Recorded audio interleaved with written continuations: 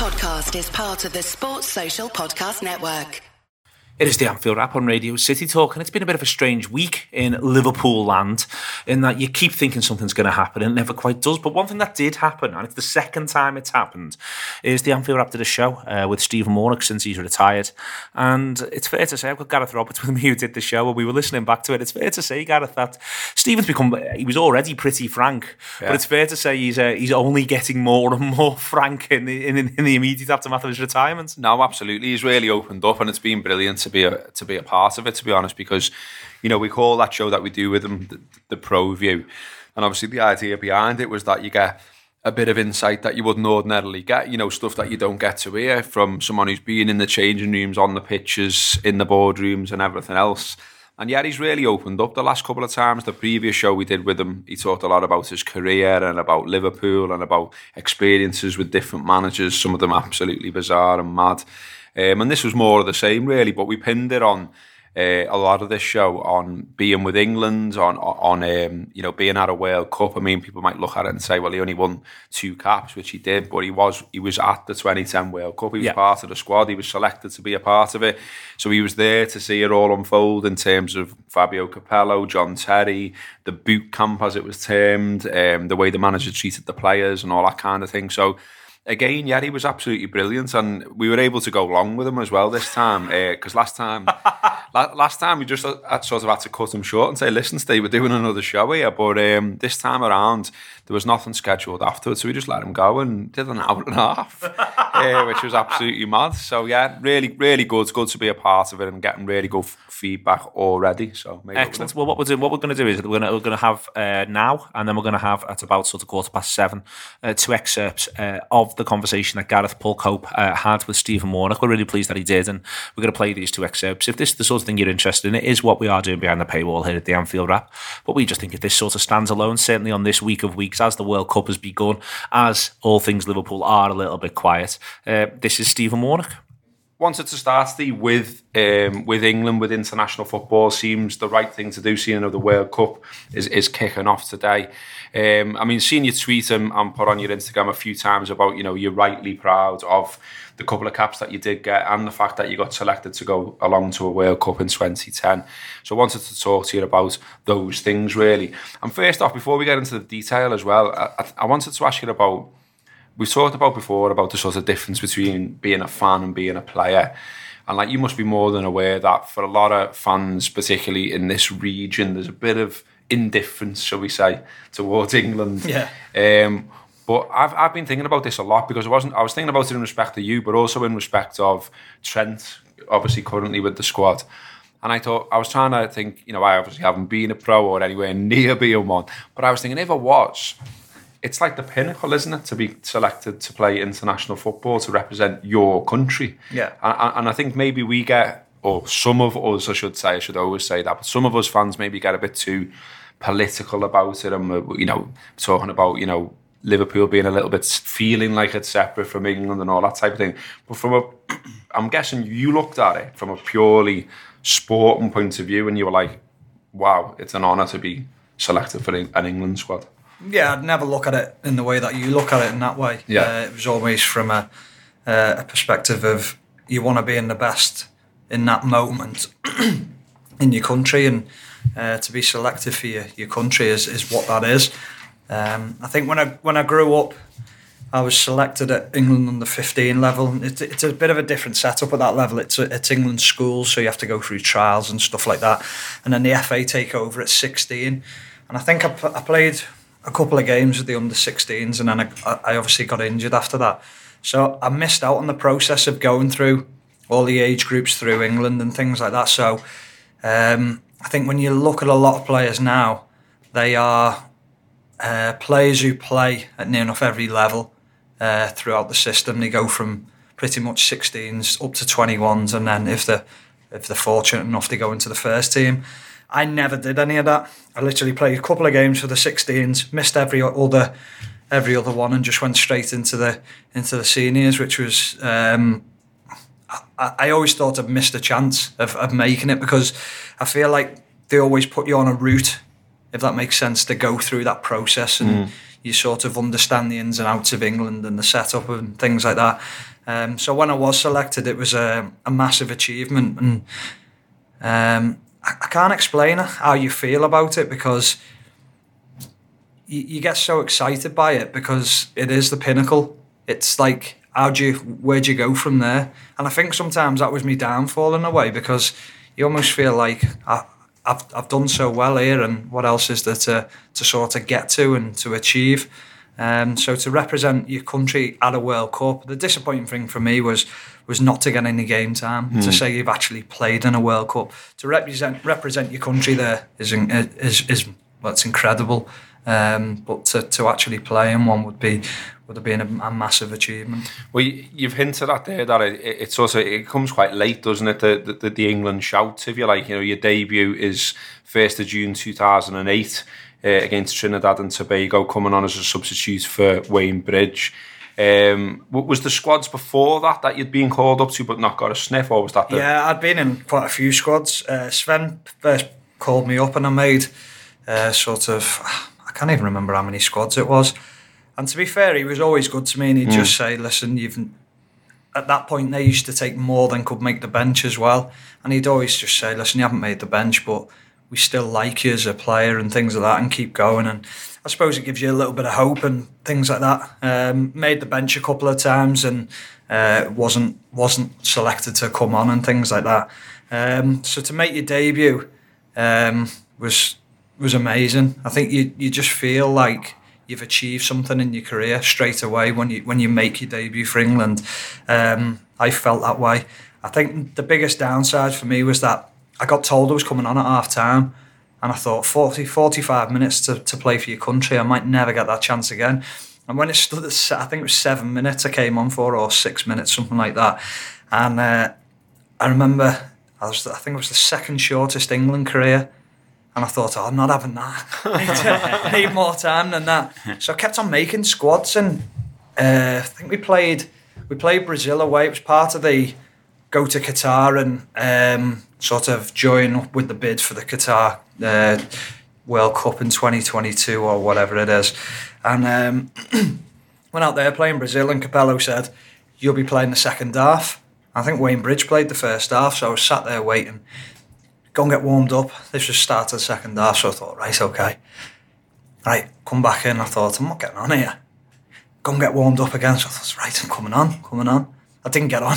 So you're just thinking, I just want to get on the pitch and play and get that out the back of my mind, because I still had it in the back of my mind that I had the second shortest England career in history. And like most people would be made up just to play, but in my head I was thinking I need to get past that. And then obviously the World Cup was coming up, and got selected in the squads for that. And I thought, well, I'm going to play in a couple of friendlies before that, because you're going to want to see me play. I didn't play again. I was thinking, what is going on here? I thought, there's no way I'm getting selected for the squad. And then somehow I managed to get in the squad without even playing. I think I had sort of 6 minutes to my name or something around that. You got one, I mean, you can tell me if this is wrong, but this is what I found out. France, 17th of November 2010. Yeah, but that was after the World Cup. That's Cup. after it, isn't it? Yeah, okay. So I went to the World Cup. So you went to the World Cup having only played the 6 minutes. Yeah, that's mad. And coming back, and suddenly, I didn't think I'd get anything again, any squads or anything. Then came back, and I was playing well for Villa at the time, and managed to get on for a little bit longer in the France game. And that was my last call up then, because obviously the way things went at Villa, I fell out with Houllier and wasn't in the squads, and that was the end of my England career. When you did get in, and when you were in and around, and when you go to that World Cup, did you feel then, I'm playing my best football now, and this is right, or was there a time earlier than that when you thought, well, I could maybe get a sniff here, now I'm playing my best? You know what I mean? Where did you feel you were football-wise at that point? I always felt in my head that I wouldn't play for England because of the competition there. Ashley Cole was by far the best left-back in the world at the time. Wayne Bridge was probably playing some of his best football that he played as well. So I knew it was going to be a big ask. Leighton Baines was coming onto the scene and playing very well at Everton. So again, I knew it was a massive ask to be in and around it and to play. Did Carragher win caps on the left as well, or have I made that up? No, he did, but that was before I'd come into it, really. So to be in and around 4 left-backs at the time who were all vying for one spot, and then you had Kieran Gibbs who came into it as well. So you had a lot of talent in that area. So I knew it was going to be difficult. And to be honest, I think if you'd offered me 2 caps at the beginning of my career or growing up as a kid and said, you're going to play for the first team at England, would you take it? I said, yeah, no problem at all. I enjoyed going away with the squads all the time because, again, you're in that small pool of players that are the elite in the country. Like, I can turn round and no one can take it away from me and say, at one point in my career, I was within the best 23 in England. Yeah. And okay, they can say, well, you shouldn't have been. Well, guess what, I was, so you can't do anything about it. And that makes me very proud to say that. And from what you're saying then, because this is a current topic now with Trent going away, and we don't know whether he's going to play or whether he's just going to get the experience out there.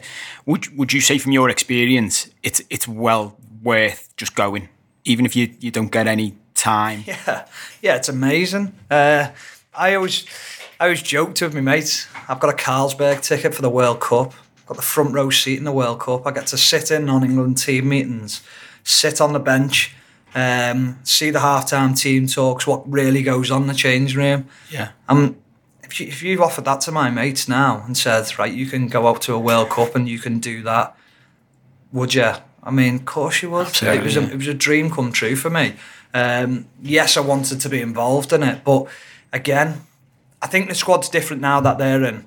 I think when I went away, you pretty much knew the starting 11 or thereabouts. Like, I knew Ashley Cole was going to play every game.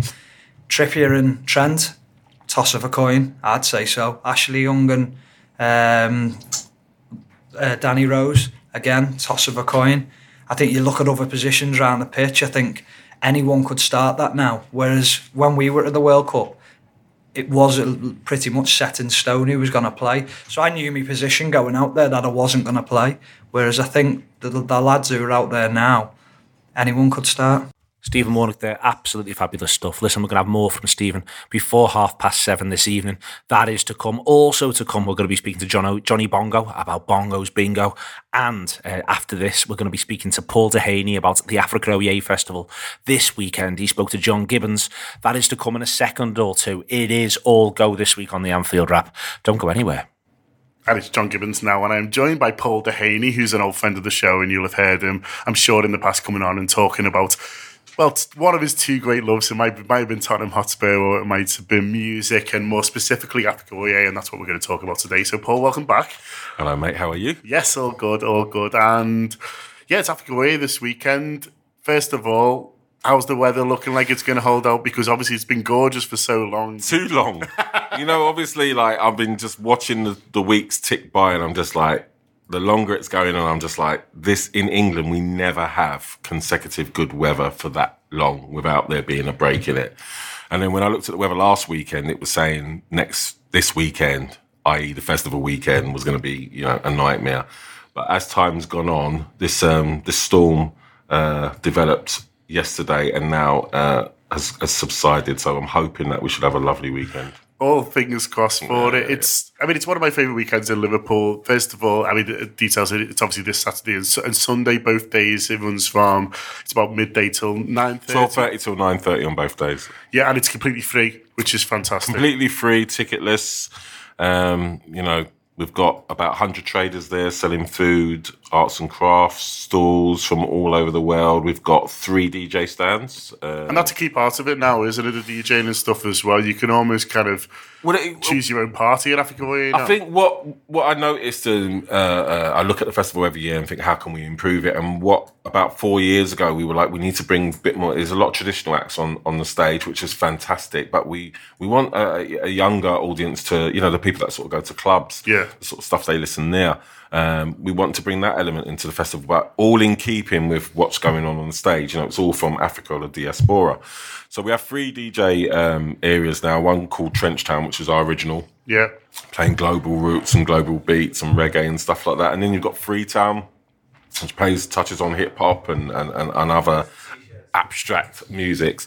And then Afrobeat, which is the third one, and that concentrates, the clues in the name. Yeah. But that's really good. It gets, you've got dance competitions going off over there. But we've built those slowly. They used to be like literally just a little tent, and like slowly but surely we've been building it up as the years have going by, and it's become an important element to the festival. Definitely, it's one of my favourite kind of parts of it, hanging out down there, especially towards the end. But you've got some big acts, obviously, on the main stage. I'd say, well, to my mind, the biggest name probably Inner Circle headlining on the Sunday. Yeah, I would say that Inner Circle, it's their 50th anniversary this year, and we're delighted that they're going to be gracing our stage, and I think people are going to love that. It's always a lovely way to close the festival with a bit of old school reggae. But like some other highlights I'd like to pick out for people, there's a great singer from Cape Verde called Laura, who I saw this year in Cape Verde. She's their biggest artist, and people are going to absolutely love her. She plays a style of music called Funana, but I don't want to get too technical. Just get out there and watch it, and you'll love it. On Saturday, Rocky Dawuni, we're delighted to have him. He's one of the biggest reggae stars in Ghana. Big United Nations ambassador, does a lot of stuff for UNICEF as well. Worked with people like Prince, Stevie Wonder. Yeah, he's big. He's listed as one of the top 10 global music stars, which is fantastic. And it's not just what he does off stage; he's on stage stuff is amazing as well. Sona Diabate as well from Gambia, she's amazing. What we did as well this year with the program is we looked at the gender equality situation, because in recent years, even on our 25th anniversary, we only found like 1 or 2 female performers out there, and it's like they are out there. Yeah. We just need to make sure they're coming. So I made a conscious effort and sort of balancing up the program. We've got Mim Suleiman, Murema, Sona Diabate, Laura, all female performers, all playing on the main stage.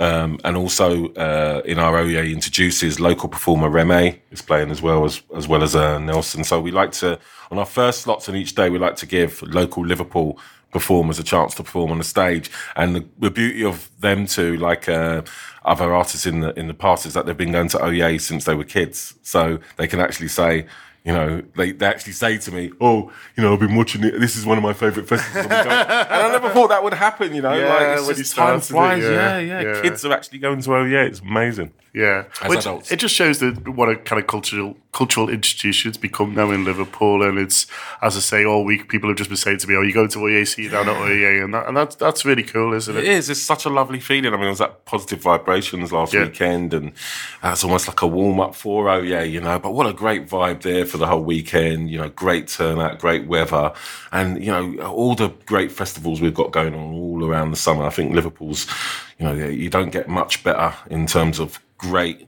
different types of festivals. You've got other festivals around the UK that kind of follow the same formula, but we seem to have a plethora of kind of like different festivals, Arabic arts festival, Irish festivals, Lymph, to name but a few.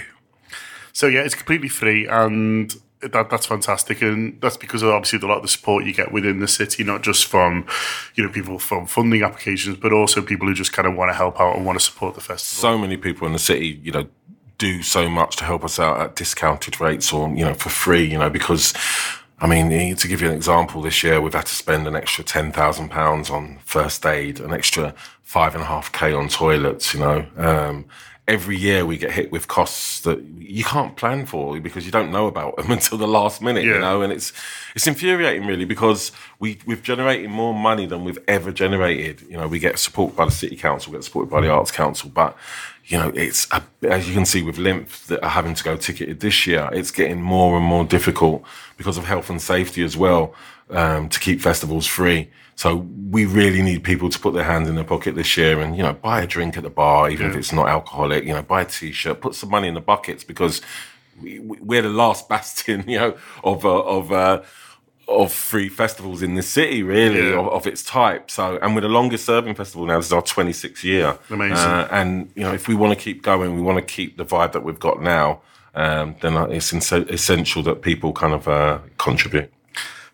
as Paul says, do get down to the festival this weekend. Enjoy the sunshine, enjoy the music, and you will, but do try and spend a bit of cash as well. You'll want to buy the food. The food's always incredible. There's lots of stands around selling the most amazing kind of jerk chicken and stuff from the Caribbean, stuff from Africa as well. And you will want to have enjoyed that. So leave the Tesco butties in the fridge and kind of get down there and enjoy. But yeah, buy a drink, put some money in, and just make sure this fantastic institution, now I'd call it, is still going for years to come.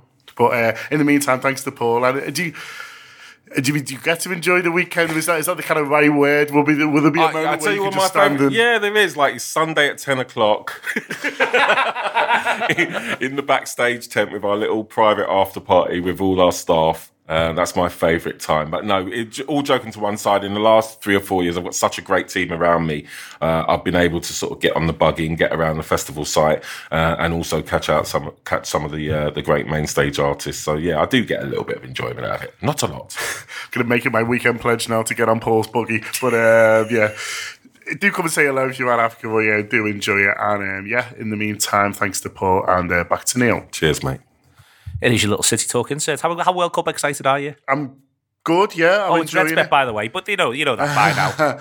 Yeah, well, that Russia game was a bit of a surprise, wasn't it? In that, I don't think anyone expected Russia to win 5-0. And there were some lovely finishes, so it's hard to kind of judge how good Russia are because, did you see the Moscow Times and stuff and all that? When they were like, basically...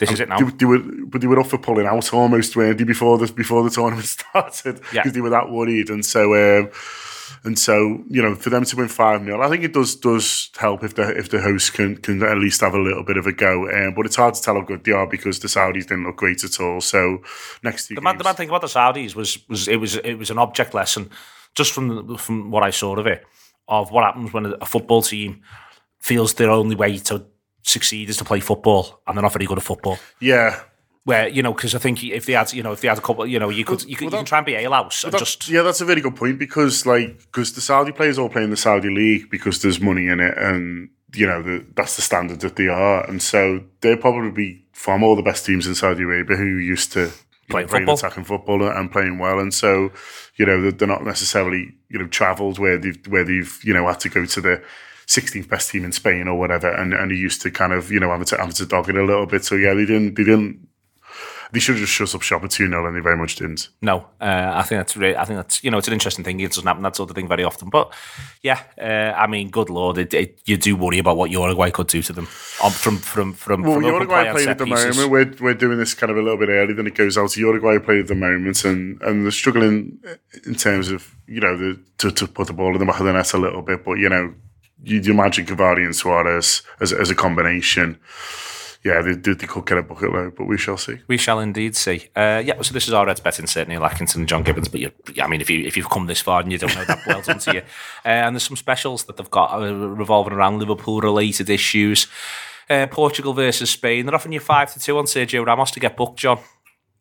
In this game, it's Portugal versus Spain. I think not for the rest of his life. No, 5-2.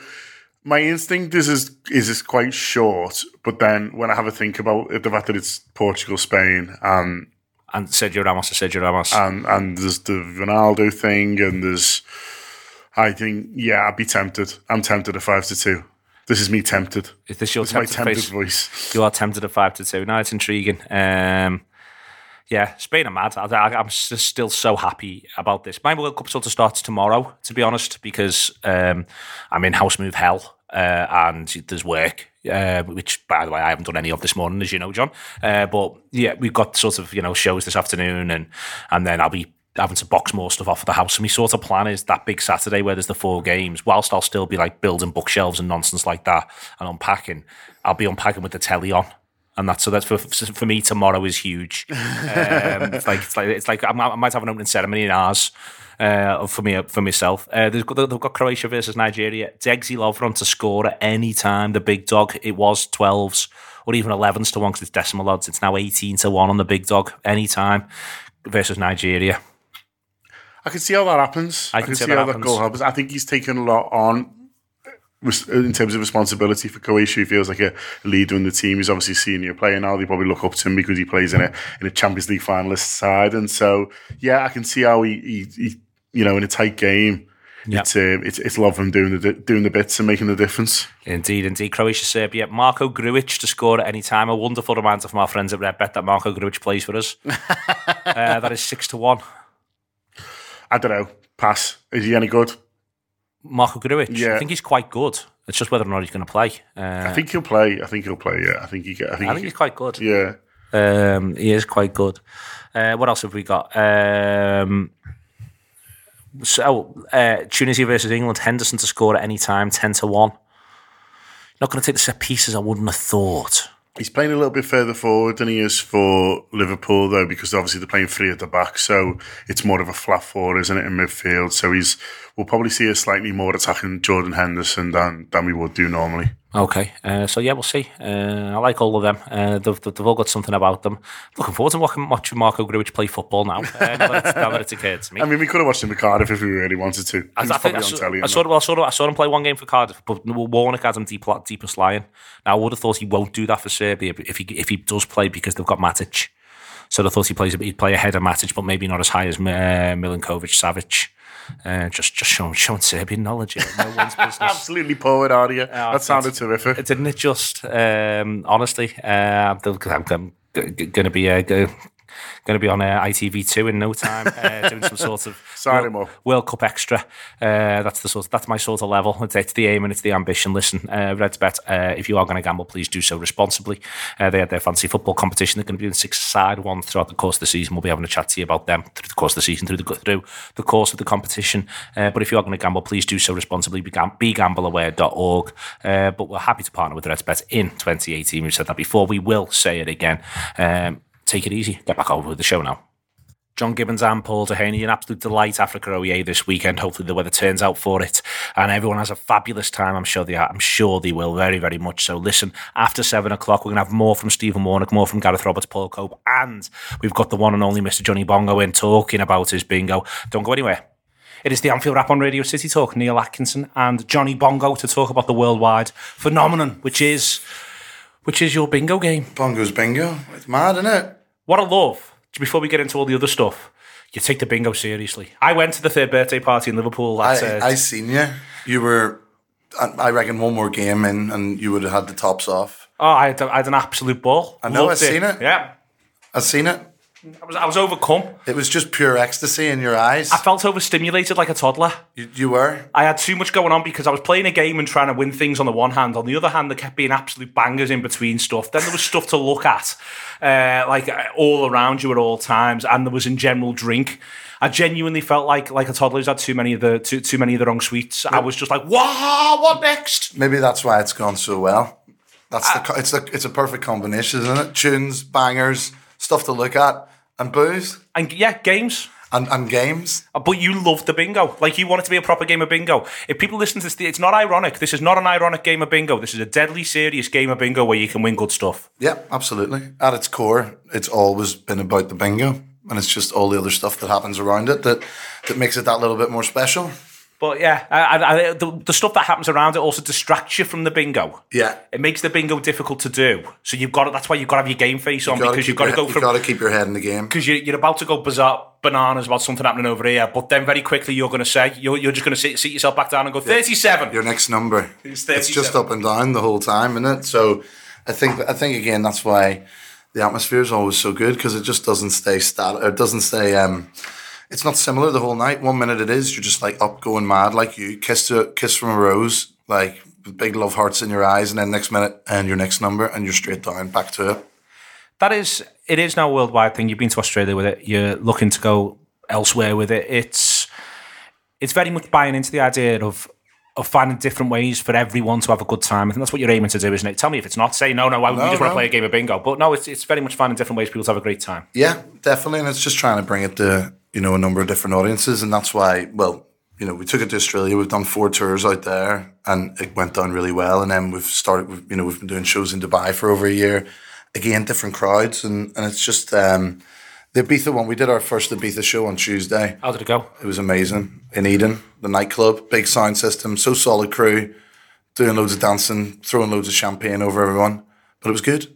And still, the one thing I was worried about when we did the Ibiza launch, like we've got another 17 shows to go there every single Tuesday, but I was worried because it was a late start. Usually our show starts at 8. It started at 11 over there. So, it was so solid. We weren't coming on till 3 a.m, but still people took the bingo seriously.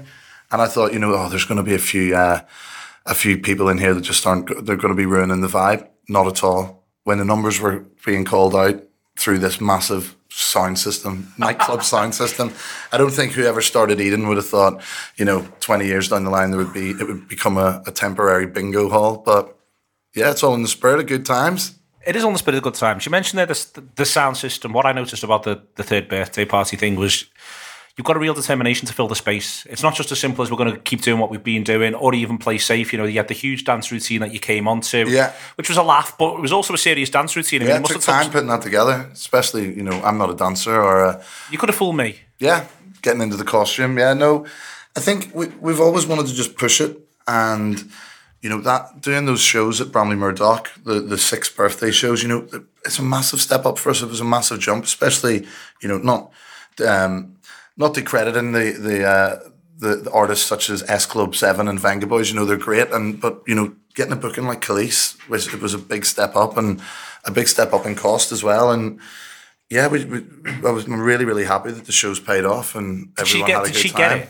She loved it. She came. We did 6 in Liverpool, and we did 1 in Sunderland before with her, and she just got the vibe right away. And the crowd, like she said, she just when it came to the last show, and we said thanks so much. She said like she's never experienced shows like that, and just the atmosphere. Like I don't know if she got it 100%, but she was really, really happy and really, really enjoyed it and loved Liverpool as well. So. Because she was staying in Jordan Henderson's old house. That's where she was staying. She didn't want to stay in a hotel. Yeah, an Airbnb effort, like a really high level, really stupidly. An Airbnb that maybe is not even online. I don't know. Like you got to be in the know Airbnb. So yeah, it's an expensive app. I don't know. So she got to stay there, and she spent a lot of time in Liverpool and loved it.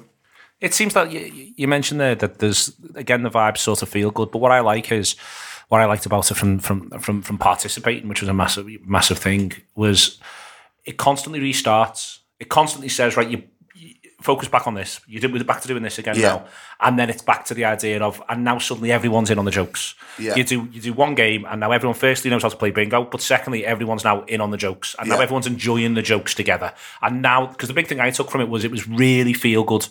It was like a collective feel-good experience that you're at the centre of, and you're able to constantly sort of go, right, we're restarting now, we're back over here. And that must have been what Khalees was getting on when she said, because the sort of crowd it was just a feel-good crowd. Yeah, absolutely. We've been so lucky that, the people that have been coming to our shows all this time and supporting us, they get it. I think, it's very hard not to, to come to one of our events and not really get what it's about. It is always at its core just about having a laugh. We don't take ourselves too seriously. We're just up for a laugh, and I think that's why it works so well. Ibiza, then Australia, all of this sort of stuff. You said before you're thinking about going stateside with it. Is it interesting to go to other places and almost not quite start again, because you don't have to absolutely start again, but you've got to win people over from step one? I think even taking it around the UK, we can't just go and do we've started in Liverpool, but we go. Let's say we go to Glasgow. We can't just do the exact same show that we do in Liverpool. Everything has to be tailored, and now, it's not just me it's not just me hosting. We've got a team of 6 hosts now, and they're not all Irish. In fact, no one else is Irish but me. There's a Scouser, there's a Brummie, there's a Cockney, and they each bring their own little element to it. So it's more about trying new things and just watching it grow organically. The show in itself, and also if we took it to America, for example, or like when we took it to Ibiza, there's a load of Scousers in there or people that have been to the show, but there's so many people that have never been before or heard of it, which is always a challenge, but it's good. Like to say to the crowd, has anyone played Bongos Bingo before? And you get 80% saying no. That's, for me, that's class, because you get to sort of see. I don't know what the way to explain it is. I think people It's nice to win people over. It's nice to go through the challenge. It's nice to have the sort of a performance of engagement, which is right. I've got to get you. You don't know. I've got to get you on board. Yeah, and I think also people enjoy it, enjoy the shows because say they've been maybe 4 or 5 times. People love bringing other people that have never been. Yeah. So it's almost like they get to experience it for the first time again because they're gauging their friends' reactions and things like that, which is always good because sometimes I say to people, you've been like 20 times, you're not bored of this? And they're like, no, we love bringing other people as well. And they don't know what to expect. And because we do try and change it up as much as possible and add new things into the show. And I like to call it a game of bingo, which is different every time. Yeah. That's it. Because it is a random game, you never know what way it's going to go. So it's good. Where else? Stateside? Are you thinking about trying to do something outside of English? Is that a bridge too far? We've already done it, man. Have you? Keep up. Where's your notes? My notes are non-existent, Johnny. I just get people in and talk to them and hope for the best. Yeah. No, we did we've got a host called Azad, and he did. He's done 2 or 3 shows in Paris, and it's in French. And he came over and he spent a couple of weeks living here, following us about, watching the different shows and he took his own slant on it. He's a stand-up comedian in Paris. But he did the show, but he took 2 of our dancers as well who don't speak French. And also a couple turned up that find it quite hard to get tickets in Liverpool. So they thought, we'll go for a week in Paris. and when they turned up, one of our dancers, Sue, said, this is in French, but they buzzed off it because, they can see the numbers on the screen. So, and most people know French numbers from school. And they just had a ball watching almost a different culture's reaction to the night, and they loved it. I didn't think it would go down that well. Yeah. I'm not slagging off the French, but you've got that stereotypical that might be a little bit snooty. Yeah. But no, loved it. Got stuck in. Loved all the Disney vibes. Well, the Disney vibes are present all the way through. You can't argue with that. You can't argue with any of it. It's a roaring worldwide success. If it's coming anywhere near you, you want to get down there. What have you got actually on the calendar at the minute? What should people, anyone who's listening anywhere in the world, it's going out on the radio in Liverpool, but people listen all over the world on the podcast. Ibiza's there every single Tuesday in Eden. We're going to Australia again soon. Dubai is on in Media One Hotel every couple of months. Amsterdam in Panama. We're getting some boat parties going on there, hopefully with Alice DJ. She's a laugh, I reckon. Yeah. And we've got a few more guests coming up that we're working on for the big Christmas Panto production, the 3rd year of doing that. Can't tell you too much about that, but that's about it. There's a website and stuff. Bongos Bingo. It's either .com or .co.uk. You haven't got notes. I haven't got notes. I've got no notes. I'm like you. Yeah, we just have a chat. It'll be lovely. You just wing it. That's the only way to do it. Hopefully it all comes together. You should recognise that sort of thing. Yeah. So website, Facebook, Twitter, maybe even Snapchat. You never know. But it's all good times. It's Johnny Bongo and his milkshake brings all the girls to the yard. It's the Anfield rap on Radio City Talk. I could honestly do this all day. My man. Got to get on and do something else. Always good to speak to Johnny Bongo. You had a good night, didn't you?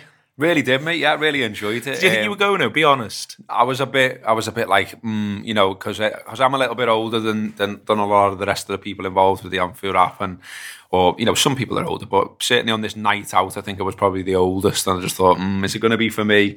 And a lot of the songs I was completely clueless. I'm not going to get you wrong, but they lasted a bit of qualm for me, so I had me dad rock moment. But no, I did honestly really enjoy it because it's a long time since I've been to bingo. I went with my mum to the St Aloysius Club in Iton a long time ago. But no, this is a bit different, isn't it? It is a little bit different, yeah. But it really, really well done, well put together, and a great night. And people of all ages are there as well. So I forgot about those worries pretty soon. So yeah, it was a great night. Excellent. We're going to be introducing Steve Warnock, who's talking to you about the call up, about what it is to get called up. I mean, it must be a crazy thing, really. It's funny because we talked to him before about the relationship between England and Liverpool and all that sort of stuff, but I think there is something in the idea, like even me, if I try to imagine being being good enough and being a young footballer, being 25 or whatever, and the idea that you might or might not get a phone call to see if you got to go and play in a World Cup for anyone. I mean, just the idea of, it would be pretty exciting. It would be, yeah, and Stephen comes out with a great line about sort of like, look, he went to the 2010 World Cup in South Africa under Capello, and he didn't actually get on the pitch because, he very much knew that he was a deputy to Ashley Cole, who was one of the best left backs in the world, if not the at the time. So he knew in a way that it was going to take certain circumstances to get on the pitch, but he said when he's talked about it with his mates, he said, it's like a Carlsberg day out, if you like. He's there on the bench, getting to see the team talks, getting to see the drama of it all, getting to see the match at pitch side, and he just said, the experience of it was absolutely brilliant. I mean, obviously he would have loved to have got on, but nevertheless, he can still turn around to people and say, I've got a couple of England caps and I went to a World Cup, and he's not lying. He's not lying, and here he is. I think, you touched on a point that I was going to bring up, which is that there's almost a factor in all this which you can't control, and that is who you're up against, who's in your position. So, in your case, you mentioned Ashley Cole, Wayne Bridge as well. And that's just like almost a bit of luck, really, bit of a random factor, because the one I always reference similar to this, if you like, is okay, Gary Neville gets 85 England caps, and I think he's most capped in that position. But would he have done if Rob Jones, who only won 8, hadn't had more luck with injuries and hadn't retired at 27? Because Rob looked good there and was playing well for Liverpool, and people still talk about him now as being a really good fullback and just someone who was very unlucky with the injuries he suffered. So that's like something out of your control almost, isn't it? Yeah, it is, of course it is. But then it's out of Rob's control as well. Yeah. So Rob could have had that opportunity, but everyone will always look back at the career and say, if only, if this had happened at another time. And that's just the way your careers go. Your career's set out for you. I think sometimes you can try and do things that'll help you progress further and things like that, but every professional will always try to better themselves in some way to push themselves to get to the next level. So for me, to try and get in front of Ashley Cole, it would have meant a serious injury to Ash, and that's just something that happens. And listen, Gary Neville had a hell of a career for England. I don't think anyone can argue against the caps that he got. I think he was arguably our best right back we've ever had for our country. So in a way, yeah, it's a shame for Rob Jones, but then we didn't have a bad replacement. I think we often look at it in a negative way. The other thing then, a couple of things where maybe questions that don't normally get asked, if you like. So how does it, tell us how it works. You tweeted the other week that, 8 years ago today, I remember waiting for the World Cup squad to be announced, is one of the best phone calls you can ever receive to represent your country. So talk us through that. What happens? Who's ringing you? What's the conversation? Well, like I said, we had a camp of, I think it was 2 weeks. We went to Austria. And I remember we played Japan. I can't remember who the other game was in the warm-ups. So we had them 2 games, and you go away from it. And the other thing that I only spoke about the other day as well, I was actually injured when I went to the prelim squad for the World Cup. I was playing for Villa on the last game of the season against Blackburn, and I think it was Junior Hoylett ran across me, clipped my ankles, but I definitely tore something in my ankle. I felt it go, and I tried to carry on playing. I couldn't carry on, so I came off in about half an hour into the game, something like that. And I was due to go on holiday that night from Birmingham out to Dubai, and the physio just said, listen, just go and see how it is. So I had like a big boot on my ankle, got to Dubai, and my ankle just it was massive. And I remember thinking, the World Cup prelim squad gets announced, I think it was like 2 days after, and our physio just said, listen, I'll just put a note down to England and say, listen, because they had like a list of people that they wanted. Took a slight kick to his ankle, should be fine. So when I got to Dubai, I was thinking, this isn't fine.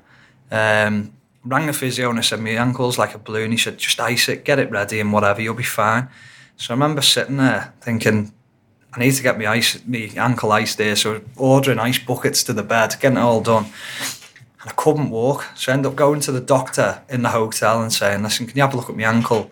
And she looked at it and she went, you need an x-ray on it. I was thinking, shit, here we go. So I said, no, I don't need an x-ray, I'll be all right. So I just got crutches for a few days, got home, and I rang the physio and he booked me in for a scan. And the scan came back clear, and I was thinking, well, it can't be that bad then. So when I ended up getting a call up for the squad, and I went away, and they took one look at it and they just went, no, you've got something wrong here. So I got sent for another scan. It came back again, all clear. So the physios just said, listen, we'll just have to crack on with it. But my ankle was massive. And I just thought, it's the only time I'm going to get the chance to go to a World Cup. I'm just going to have to grin and bear it. So every morning I got up early, I put my foot in an ice bath, then I get it in the warm water, get it moving a bit, and I try and do everything I could before training just to get out on the training pitch. And then I go back into my room when I was on my own and just strap it up again and ice it and do everything I could. And somehow I managed to get in the squad after being injured for 2 weeks and literally limping around the training pitch every single day. But again, it was my dream to go to a World Cup, and I just thought I'm not giving it in for the sake of something like that. So anyway, came back from Austria. I think we got given 3 days off after it, and they turned around and said, you'll get a phone call, it'll either be yes or no, and that was pretty much it. And the press are always, they have the squad, don't they, lined up of what they think, and I know this and I know this, and I read a couple of reports saying like Baines was in, and I think it was because I hadn't played any games, and I believed it myself. I just thought, yeah, probably has. He's had a good season as well, even though we'd had a better season as a team. And then I think it was the morning, he said we got a phone call round about 12:30, and the squad was getting announced about 2:00, 1:30, 2:00, and I was just pottering around the house doing nothing. Do you know, you just keep on, is my phone on loud, is it on? Is it on? You've got signal in here and all that. And then it just went, and it was the assistant manager, and he just said, and when I heard it was him, I thought, oh, that's not great. But I got on well with him.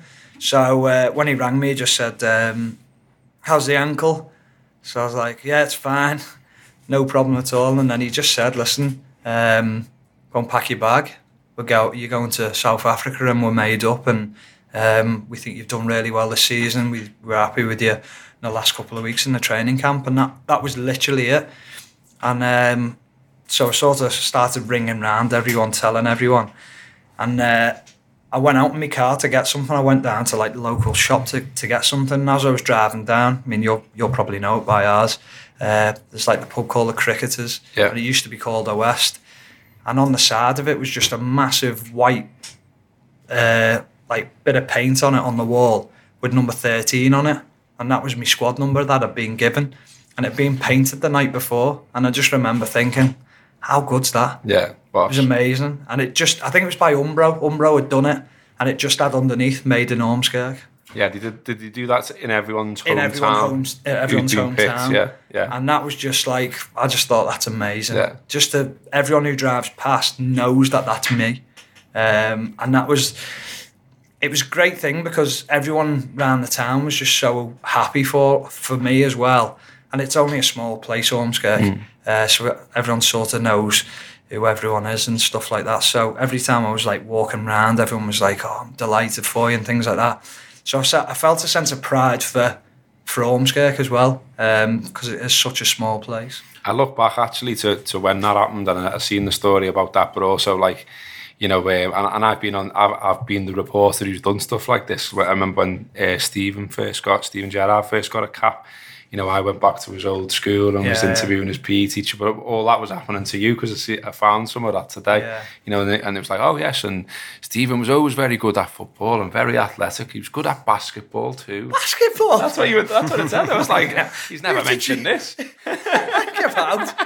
Who did the interview? I can't remember. It mustn't have been about me. I am horrific at basketball. Really? Oh, God, honestly, it's there on the internet. I read it today. Bloody hell. So there was a black quote. Yeah, that was a terrible quote. They interviewed the wrong person there. I mean, the other thing as well about it, and this might sound silly, but I actually think that there isn't people who realise that you do physically get a cap, don't you? Yeah. I've got 2 of them. So you still got them? Yeah. And go on, describe what they're like. I've seen one before, but go on. For those that haven't. It's like an old style, I don't know, like 1930s cap, isn't it? With a bit of a tassel on the end and things like that. But then on the peak of the cap, if you like, is the game you've played, the date on it, and who you've played against and stuff like that, with the England badge on it and bits and pieces. So, that's like pride of place in Warnock Towers. In the house. Do you get it out like practically? Do they give it to you when you go to the game, like when after the game, or do they send it to you? No, they send it to you. I think the Trinidad one, I think we had a game, so we played that one at the end of the season or like June time. And then we had another friendly in August. So when I got called up for that one, after that, they gave me that cap there when I was away. But then the other one got sent through to the house. I thought it either got sent to the house or got sent to Villa. But it's one of them that it's well looked after when it's sent. It comes very well boxed up and looked after in a way, if you like. But I mean, even just to have them in your house is brilliant. Is amazing. Is it surreal? Like when you get that first one, is it a bit surreal that you've got one of these caps now? Yeah, because I always joke with people and I feel like just putting it on and saying, back and going, have you got one of these? Do you know what I mean? That should be the picture for the show. Put it on. Yeah. Come on, put it on and send us a picture to be the picture for the show. No, but I do look at every day. I walk in my house and I see it because it's like the first thing that you see as you walk in our house. And it is. I always look at it and think, I don't know. I still get like a shiver when I look at it all the time. Think like, how the hell have I got one of them? Yeah. And then I've got another one as well, which is great. It's boss. That's brilliant. It is. It's one of them. You've got to be proud of it because if you're not going to be, who else is going to be? So yeah, it's right. Just to go back, just on, and this to tie into the last chat we had. Do you know when you got that phone call to say you're in? Thinking about the Champions League final experience you had, was there any part of you which was like, I've had this before, are you sure? Yeah. No, I did say that on the phone. I was like, you're being serious? And he was like, yeah, 100%. And then the text come through off the FA then. Okay. I think I was probably on the phone when it come through, and it just sends you all the details of everything and that. And that was another strange thing was, so there was me, Stephen, Cara and Rooney, who were the northwest based players, if you like. And I just got a phone call from them. Meet us at Liverpool Airport at such a time, and we're getting like a private plane down to London before we fly out to South Africa because we had to go to the hotel to pick all our suits up and all that. And I remember just sitting on the plane and there was like just the four of us, and I was thinking, what's this? not a bad crew to be in, is it? You just think quality of player. This is amazing. Yeah. Did you do what every other group of lads does when they go to John Lennon Airport and have a pint? Didn't even go through. Didn't you know? No, it was like Robbo there. You're not being on a private plane, like? No, not reached that level yet, lad. That was my first time, like on a private thing, and it was like set up by the other lads, and I just remember thinking like, this is going to be amazing, this trip, because I was just I suppose I look at it and look back on it and think I probably should have been a bit more professional and maybe took it a bit more serious, but I was just thinking this is great. Yeah. That's been the Anfield Wrap this week. Listen, thanks to everyone. Thanks to Johnny. Thanks to Paul. Thanks to Gareth. Thanks to Paul Cope. Paul's Dehaney and Cope have both been on the show this week. Thanks to Andy Keaton for putting all this together, and Gareth Roberts for doing the fantastic work with the wonderful Stephen Warnock. And thank you very much to him as well. It is the Anfield Wrap, and you know that if you want more of what we do around transfers, although it's got a little bit slow, but around the World Cup, we'll be doing lots and lots of shows about that once it gets going into full flow across the next couple of days. Whatever it is that you want, you know that we've got you covered, plus all that fantastic stuff with Stephen Warnock. It's theanfieldwrap.com/subscribe for that. But Liverpool, take it easy. Have a lovely weekend. There's 4 World Cup games tomorrow. Count them, 4. That's 4 on Saturday, 3 on Sunday. It's a week's worth of football for us, just all lined up. What a time to be alive. Let's take it easy. Let's enjoy Africa. Oh yeah. Let's enjoy the football. Let's just have a great time.